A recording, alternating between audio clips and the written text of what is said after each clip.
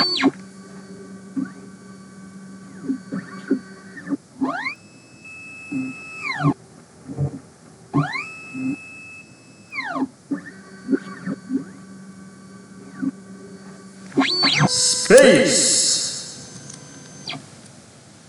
Welcome, everyone, to the Gen X Photography Podcast. This is episode 34, and I'm your host, Mario Piper. I really thank you for joining with me. Now, my co-host, Suzanne Peterson, is not with me today, so this is going to be a solo show, but she will return later on for an interview, and we're looking forward to that. But for today, we're going to go digital. Yes, digital. I know that the focus of this podcast is analog. You know that I love film. I talk a lot about film, and we'll never give it up. But today we're going to talk about digital. Now, we're not going to talk about digital cameras that we might think of, normally, like a mirrorless camera or a DSLR, point and shoot, something like that. But instead, we're going to talk about digital cameras that are relevant to our film lives, and also, because I enjoy them, some digital cameras that are important for humanity a little bit later on. But let's start off with that first set there, the digital cameras that are important for our analog photography. Well, what kind of digital cameras am I talking about? Well, I'm talking about scanners. Now, some of us use DSLR scanning, and that's cool. I've never ventured into that. The focus of the next couple of next several minutes, will be flatbed scanning. In particular, the Epson V600 series. It possibly applies to the Epson 550 as well, the V550. So if you don't have those, then this might not apply to you, although there may be some relevancy with what I'm about to say. Now, why are we talking about scanners? Well, by and large, for most photographers, scanning is not the most enjoyable aspect of analog photography. For some of us, it is quite enjoyable. I know I enjoy it to some extent, but by and large, it's not the most enjoyable aspect of photography, but it is an important part of our photography, especially in our modern world, because we want to share our photos, and scanning is an important part of that. Now, for me, why did I get the Epson V600? Well, when I first started with my film photography, time, I realized that I wanted to do a lot of it myself, so I, decided I was going to do a lot of my own developing. Of course, I still send some off, especially if it's special film, to be professionally done. But by and large, I wanted to do it myself. I wanted to learn the process of developing. But in order to fully, enjoy the photos that I took, I would have to find a way to digitize those, either print, which would be maybe I could have done, but I decided to go digitally. So find some way to view those photos, turn them from a negative to a positive. And so scanning was the perfect way to do that. So I researched what kind of scanner would be good. And I settled on the Epson V600. For some reason, it looked nice, the price was right, and I bought it. And it's been a good scanner, and I still enjoy it. I enjoy it. It's got its foibles, its quirks, its twangs, but by and large, I enjoy this scanner. But I've talked about this in my podcast. I like shooting all different kinds of films, and the way film dries is different depending on what film stock you use, or maybe even the particular day it was, manufactured. Maybe there's just a slight variance, and so this film dries flat and this film doesn't. My love for Kodak Gold. It's never failed in that regard. It always dries flat, and I appreciate that. But some film does not dry flat at all. And in particular, expired films, because when you buy expired film, that film, the film in that roll of film or in the canister has been wrapped around the inner spool for years and years and years, perhaps. And so the longer it's wrapped around that spool, the more it's going to be curly or cupped when it dries after you develop it. But I love the look of expired film there. It just has a really interesting look. Every roll I've shot has been unique and different, and I really love it. But one inherent problem with cupped film, when you develop it, hang it to dry, and then go to scan it, one inherent problem is that if you put the film in the film holder, I'm going to take a pause here because I want to describe, first of all, what I'm talking about with the film holder. So the film holder, there are two parts of the film holder. There's the film tray and then the snap-in thing that keeps the film in place. What I'm talking about is the film tray. So not the little snap-on piece, but the actual film tray. And when I talk about the top end of it, for you that have the Epson V, 600 or 550, what I'm talking about is, or referring to as the top part of the tray, is the end of the holder that has the little diagrams of the slide film holders, as well as the 35 millimeter film strip, the white printed images of how to lay the film in the trays. That to me is the top end of the film tray. The bottom end is, of course, the other side of it. So anyways, back to cupped film. When you slide it into the film tray, and you put the top, the front end or the top end of the film into into those little slots on the top end of the tray, and then lay it down. Well, it's lying there, but it might be cupped, and there's a couple of problems with that. One is the focus of the scanner. You see, the scanner, when it goes across the film, when it starts imaging the film, if it's perfectly flat, then every part of that film is equidistant to the scanner, the camera, the scanner camera. But if it's cupped, then the edges running along the length of the film will be closer to the scanner camera than the center, because the center is curved upward or curved downward if you lay it the other way. I always have mine curved upward. So it's further away from the camera, thus making the focus not quite the same. So that's one problem. The second problem that I found is especially when you have egregiously cupped film, when it's scanned, you start to see what's called Newton rings. It's these oblong, multicolored, almost rainbow-colored effects on your film now, or on your pictures. Now, once in a while, that might be an interesting effect, if you're looking for that. But every image having that, I didn't like it. I tried to, edit it out, but that was a process, and it wasn't worth my while. But I definitely didn't want that effect on my photos. So what to do?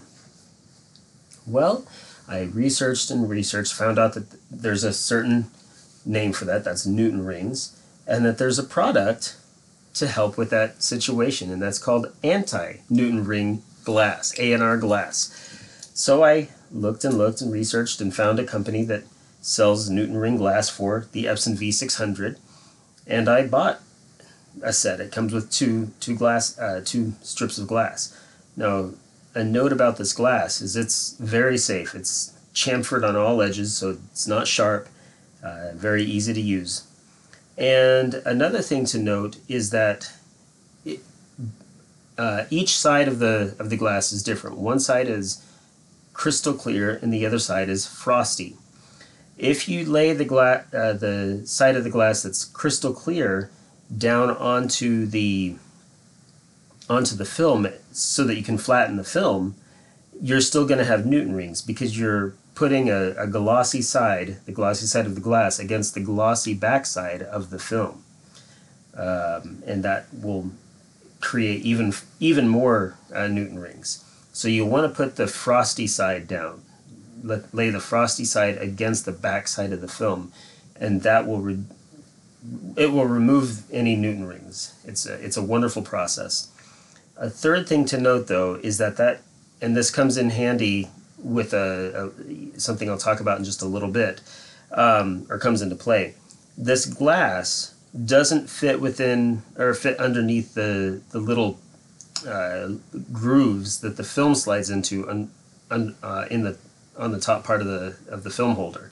There are two grooves on either side of the tray for the 35 millimeter, and the A&R glass doesn't fit underneath those grooves. It fits just behind those grooves, so that comes into play in just a little bit. But just something about the A&R glass, something that I learned about using A&R glass. Actually, two things that I learned happened pretty recently. The first thing that I learned about using A&R glass, and again, it's very, very wonderful to use. It does help with the majority of films that are slightly curved. But if it's egregiously curved, then what I have had to do is actually use like electrical tape to tape down either end of the A&R glass. And instead of using, cutting my film strip into 6 exposures, I cut it into 5, and that way I have a little bit of room to put the tape on, to tape the A&R glass down. But one thing I noticed when I was doing this is, first of all, it does work. It does hold it down, which is good. But I started getting this error message when I'd go to do my pre-scan. It would say that image not found or document not found, and then I'd get an error, blinking red error light on my scanner. And then it wouldn't work. It'd close the program. And I thought, what's going on? So I turned off the scanner, turned it on. Same thing happened again. And it kept on doing that, And finally I called Epson, and the representative I talked to didn't really even understand what I was talking about. They don't make these scanners anymore. It's old technology. So it just wasn't that helpful. So I thought, something's wrong with it. Something is definitely wrong with that. I didn't know exactly what to do. I looked up, I did some research, I couldn't find anything. And so I ended up buying another Epson V600. I decided to go with the same scanner because I'm used to it. I have everything all set up, and it's what I'm used to. Well, I bought the scanner. It came, I set it up, tried to scan that film that I was originally scanning that gave me the error message, and wouldn't you know it, I got the same error message. And this time I'm thinking, what in the world? It's a brand new scanner. What's going on? Well, I went onto the Negative Positives Facebook group. I believe that's where I posted the question. And I asked, has anybody ever had this problem? And a bunch of people responded. And then one person, I don't remember who, but one person gave their observation or their comments that something on the upper tray, the top part of the tray, needs to be clear. And I looked, and looking at the tray, I thought, my goodness, that's what it was. So here's the thing. I told you that for egregiously cupped film, I will actually tape down both ends of the A&R glass.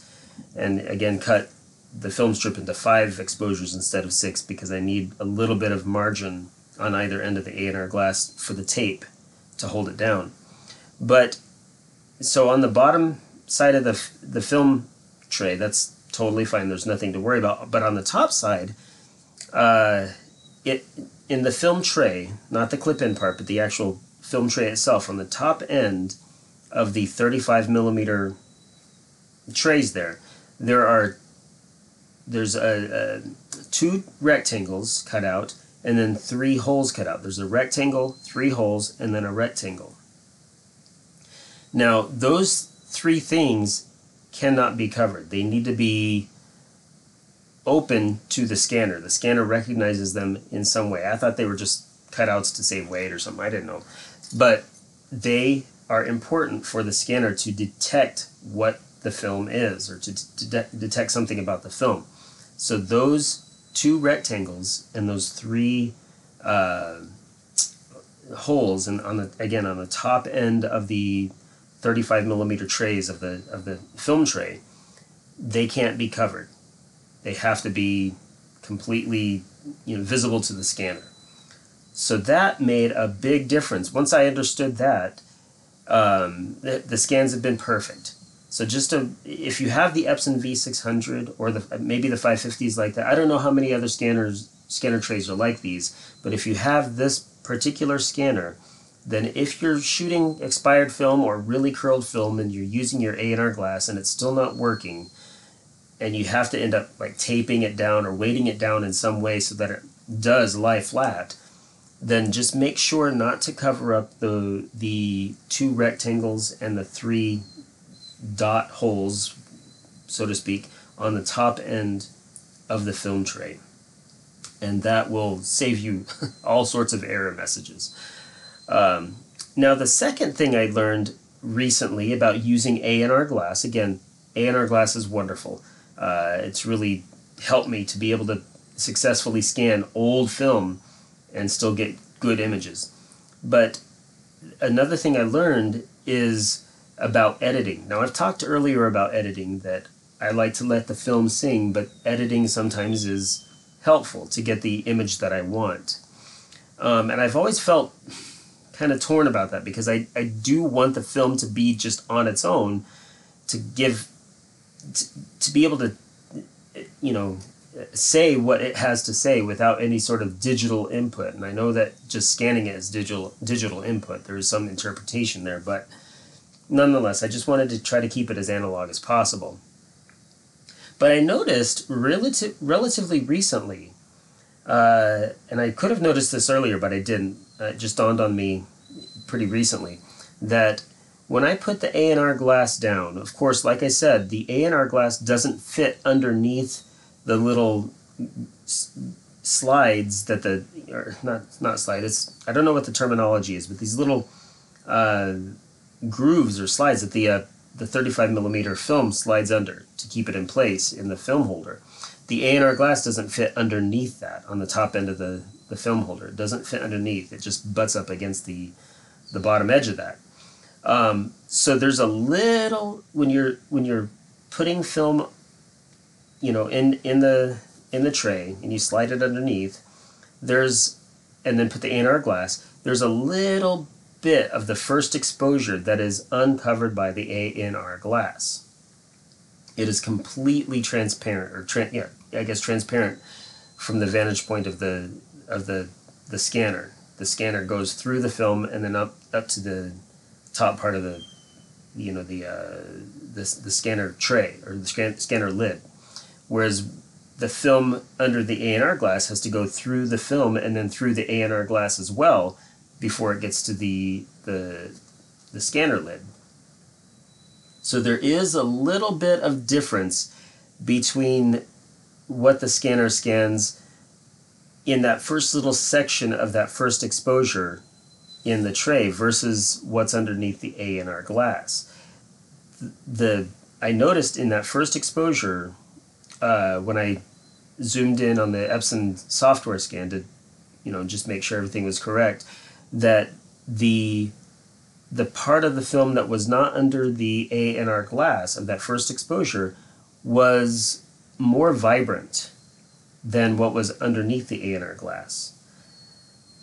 Now, what was underneath the A&R glass does look good, but it's less vibrant than what the actual film, just unadulterated, no A&R glass on top, what that section of that film showed.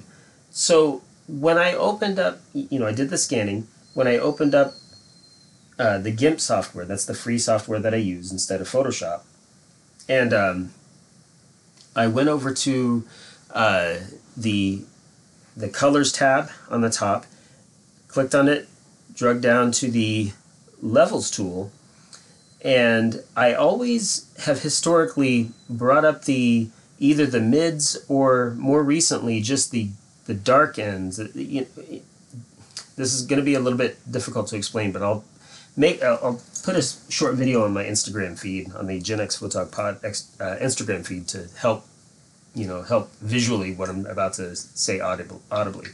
So in the Colors tab on GIMP, when you click on that and drag down to the Levels tool, there's the sliding arrows. There's the dark arrow on the dark side of the histogram, the mids, and then or maybe the lows, mids, highs, darks, mids, lights. I'm not sure what the terminology is, but the black arrow. Okay, there's a black, gray, and a white.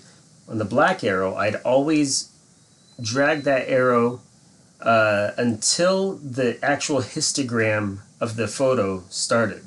A lot of times there'd be a little bit of a space between the extreme dark end of the histogram where the histogram could be until the histogram actually started. There'd be just a little bit of space, and whenever I drug that that arrow on the dark end of it over to where the histogram actually started, well, then all of a sudden the photo looked vibrant. Now, a word about this: whenever I drag either the light side arrow or the dark side arrow, then the middle arrow will move respectively or correspondingly to the motion of either end, either the light arrow or the dark arrow that's being moved.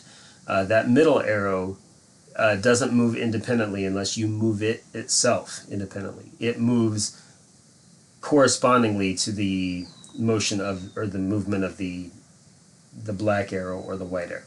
So I always move the black arrow. There doesn't seem to be any problem with the white arrow or the light side of the histogram. It's the dark side of the histogram, or the blacks maybe. Again, I'm not aware of the terminology. But anyways, I drag that dark arrow up to where just where the histogram starts, and I noticed that the photo became vibrant, just like that first little section of film that was not underneath the A&R glass. And so that made me think that this A&R glass, while solving one problem, taking away the Newton rings, and solving another problem, keeping that film flat, is introducing something that needs to be taken care of. And that is that it's introducing sort of a milkiness, or it's just less vibrant. It produces a less vibrant image than just a straight scan through the film itself without having to use the A&R glass. But that can be mitigated by going into, again, I use GIMP, the GIMP, the free app. Go to the Colors tab, click on it, drag down to the Levels tool, and then drag that dark arrow up to just where the histogram, on the low end of the histogram, the dark side of the histogram, just where it starts. And that really takes care of the sort of the weird effects that the A&R glass produces. So those are a couple of things I've learned about using A&R glass, and that's of course using my digital camera, one of my few digital cameras that I have. My scanner, of course, I have my iPhone. But anyways, that's one digital camera that I'm talking about. And of course, to you that don't have, who use DSLR scanning or maybe a different kind of scanner, what I just said may not apply. But for those of you who do have the Epson V600 or maybe the Epson 550, and if you use the GIMP software, then this definitely could apply. So hopefully it's a little bit helpful. Now I want to talk a little bit about another kind of digital camera. Now this I'm really excited about. The title of my podcast is the Gen X Photography Podcast. That's the name of it. And I was thinking about some of the most important digital cameras that have come out in my, since I was born. Now, when I say the most important, that's subjective, of course. There's all kinds of important digital cameras, but I'm somebody who loves astronomy. I love space. I love seeing things that are out there, you know. And so some of the most important digital cameras are the cameras that are on the probes going out into distant parts of our solar system. Now it started, you know, way back. Think about the Pioneer probes. I'm not sure if they had any cameras on them, but nonetheless, you think about those early probes that went out and gave us a better understanding of what's in the solar system. And then in 1977, Voyager 1 and 2. Amazing machines, amazing probes, spacecraft. Now, each of these probes had an 800 by 800 pixel sensor camera, or a 0.64 megapixel camera. Can you imagine that? 0.64 megapixel, less than a megapixel. And yet with these probes, we were able to understand and get more, beautiful images, close-up images of Uranus, Neptune, Saturn, Jupiter, these, outer planets of our solar system that we'd seen with telescopes. Now we get to see, beautiful images taken by this probe that's out there, these probes that are out there. Interestingly, I can't remember which one of the two. It was either Voyager 1 or Voyager 2. Anyways, one of them turned back and took a photo of the solar system. And there's one famous image called the pale blue dot. You might have seen it. And it's this, basically a band of light. It's solar light.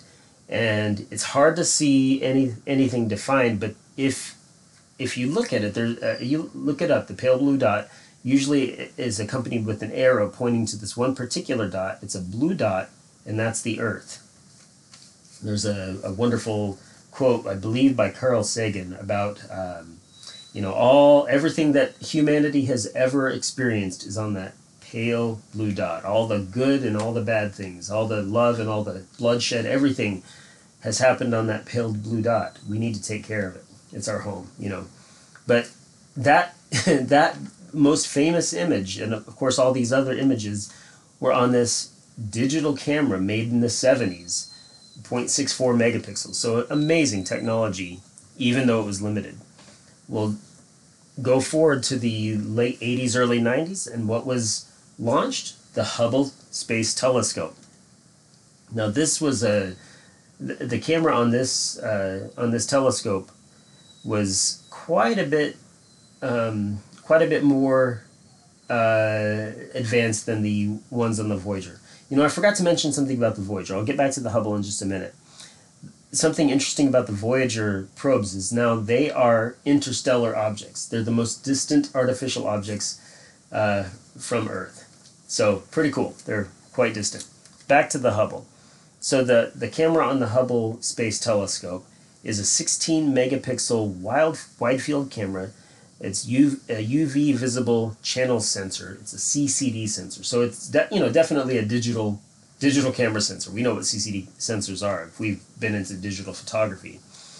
But this digital camera, combined with this wonderful telescope, has really advanced scientific understanding of the universe. One of the things that's helped us to understand is the age of the universe being between 13 and 14 billion years old. With the Hubble Space Telescope, we were able to understand the age of the universe. In addition, back in 1995, there were two teams of scientists who were researching type 1A supernovas, and the light that emanated from those supernovas, studying the redshift of the light coming from those supernovas. And what redshift is because, so if light travels through a vacuum, it's traveling at a specific rate, 300,000 kilometers per second, or about 186,000 miles per second. Pretty fast, So that's traveling through a vacuum. But now space is expanding. So the light that's traveling through space is still traveling at the same speed. Light travels at a constant rate in a vacuum, but that space is being expanded, and so that light is being expanded while still going the same speed. It's kind of a difficult concept to really visualize, but that light being expanded, UV light rays are really, really tight sine waves. Visible light is a little bit more elongated, and the more toward the red and the infrared, well, those light waves start to become much more elongated. And so when space is stretching out that light, it's stretching out the light waves, not tearing them apart, but making them more toward the infrared. And so that's when you hear the term redshift, that's what it's referring to, the stretching of light coming from an object. So these two teams of scientists back in 1995 were studying type 1a black holes that had a specific redshift.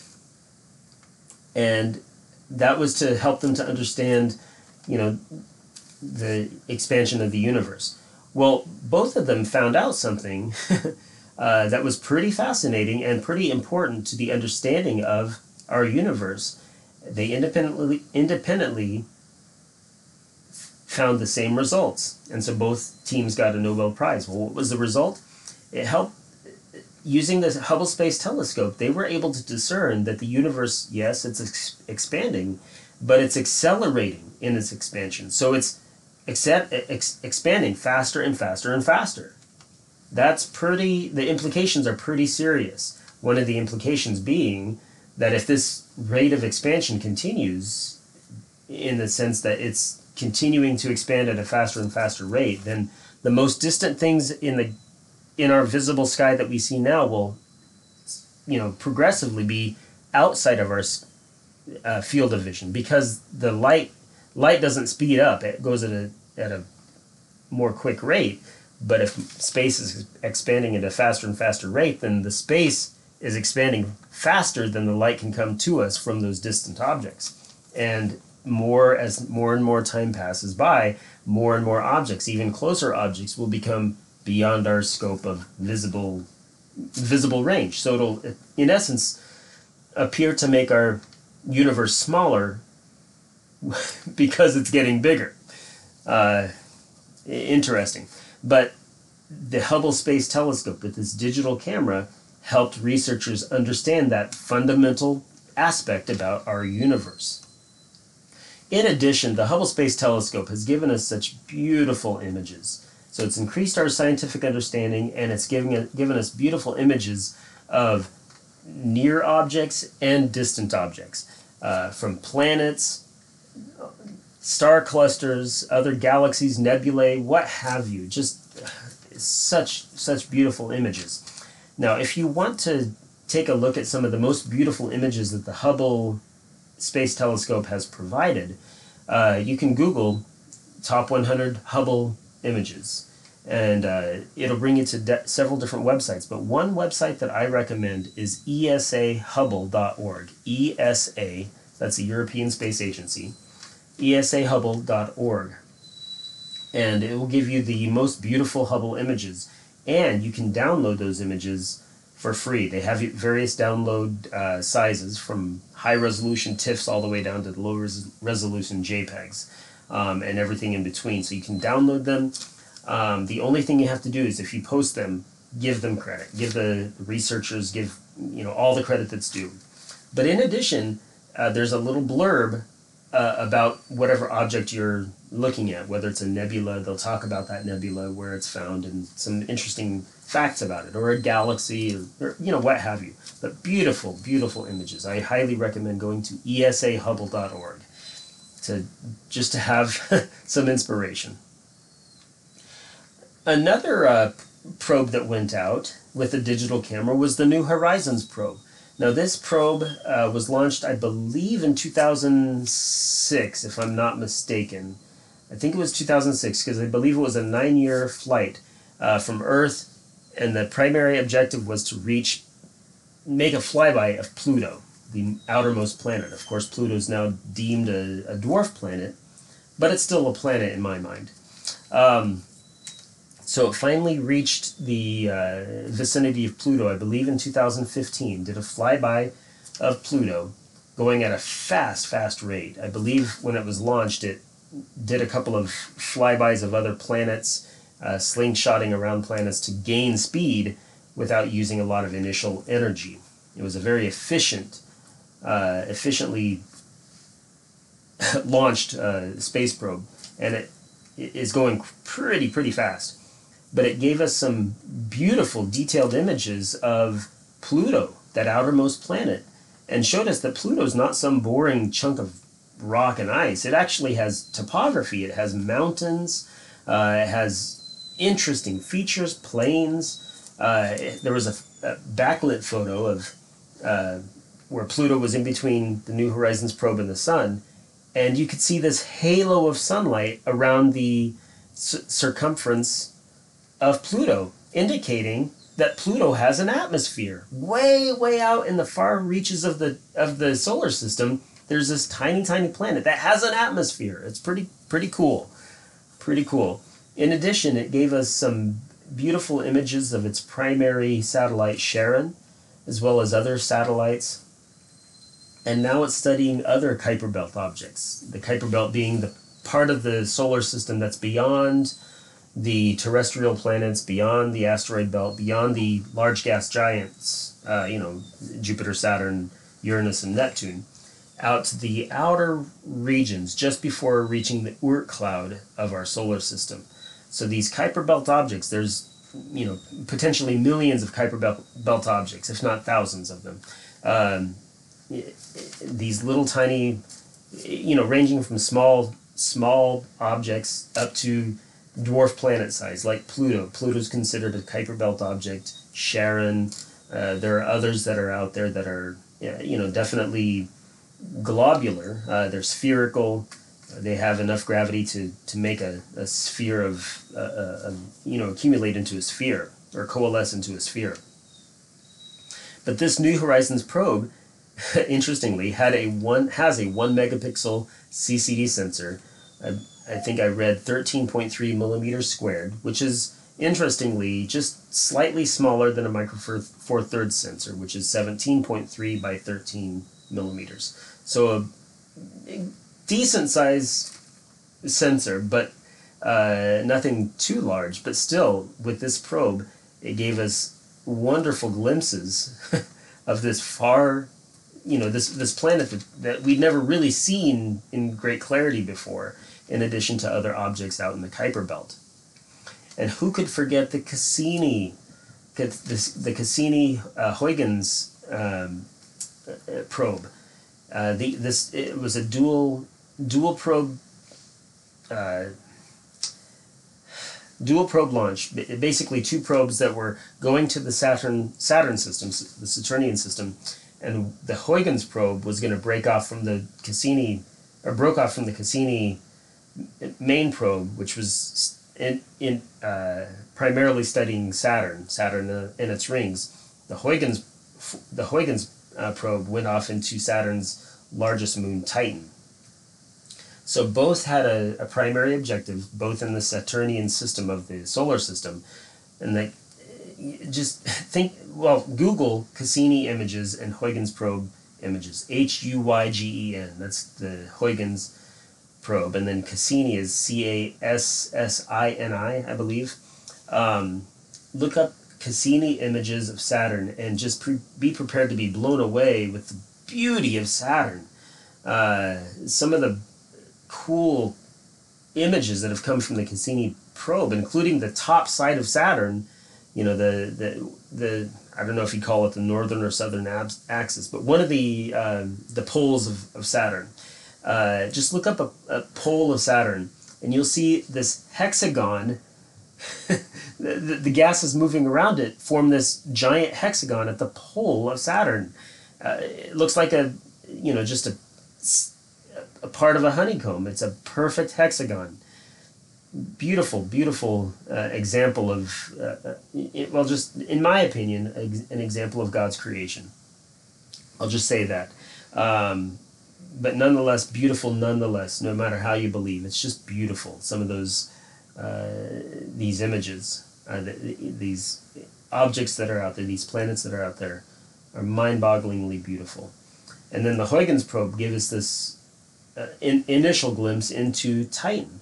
Now, Titan is a satellite of Saturn, and it's I believe, the second largest satellite and the only known satellite in our solar system that has a dense atmosphere.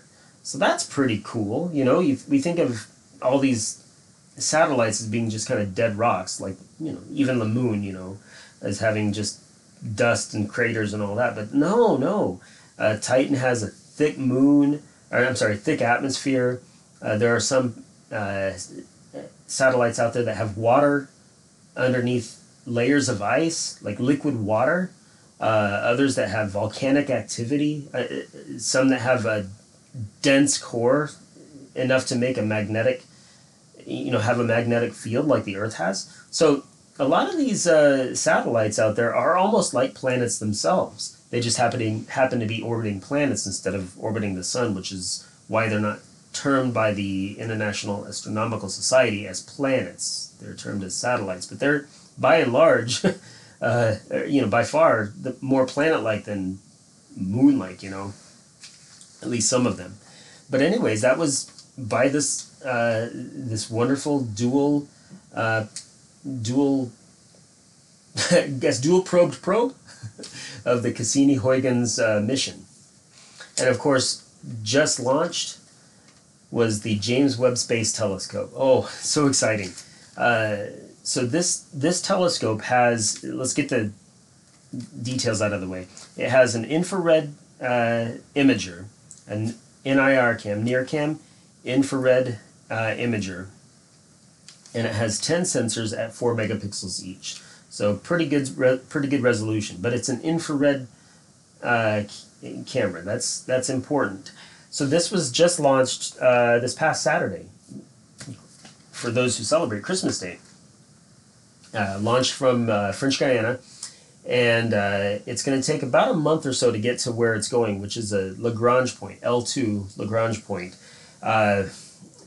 It's a Lagrange point is somewhere out in between two large bodies, where the gravitational waves between the two bodies kind of neutralize, from what I understand, and so objects within that little zone, what's called the Lagrange point, and I believe there's 5 of them between the Earth and the Sun, if I'm not mistaken.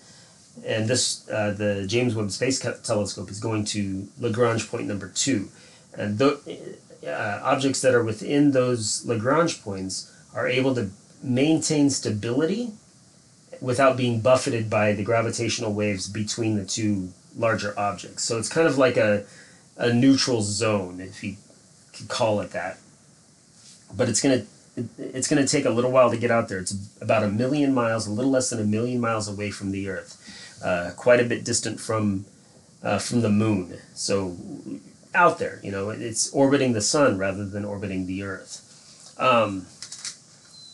So it's out there in the cold reaches of in outer space, and what this probe is going to do, or this telescope is going to do, it's not supplanting the Hubble. It's more powerful than the Hubble for sure, but it's going to be studying infrared light versus visible and ultraviolet light.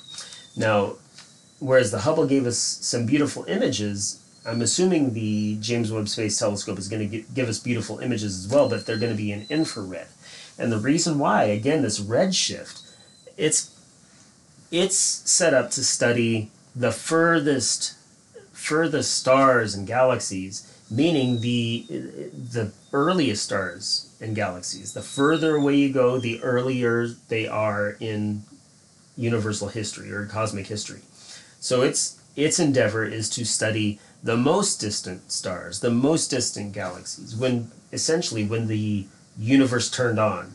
There was a dark age between the Big Bang and its initial expansion before stars started to be formed. And once stars started to be formed, that's when the universe lit up. And so it's trying to study as far back as when the universe turned on. And that's if everything goes smoothly, if it's deployed, it's going to self-deploy once it reaches the L2 spot. Then it's going to start studying the early part of the universe. That's going to be exciting. It'll give us a better understanding of what happened early on. And then it's also going to study exoplanets. It's another main mission, to study exoplanets. Now we have over 5,000 exoplanets that have been initially observed and documented. And this James Webb Space Telescope, or JWST, is going to study in more detail more about those exoplanets. And who knows, maybe life? It'll be interesting. Be happy to find out.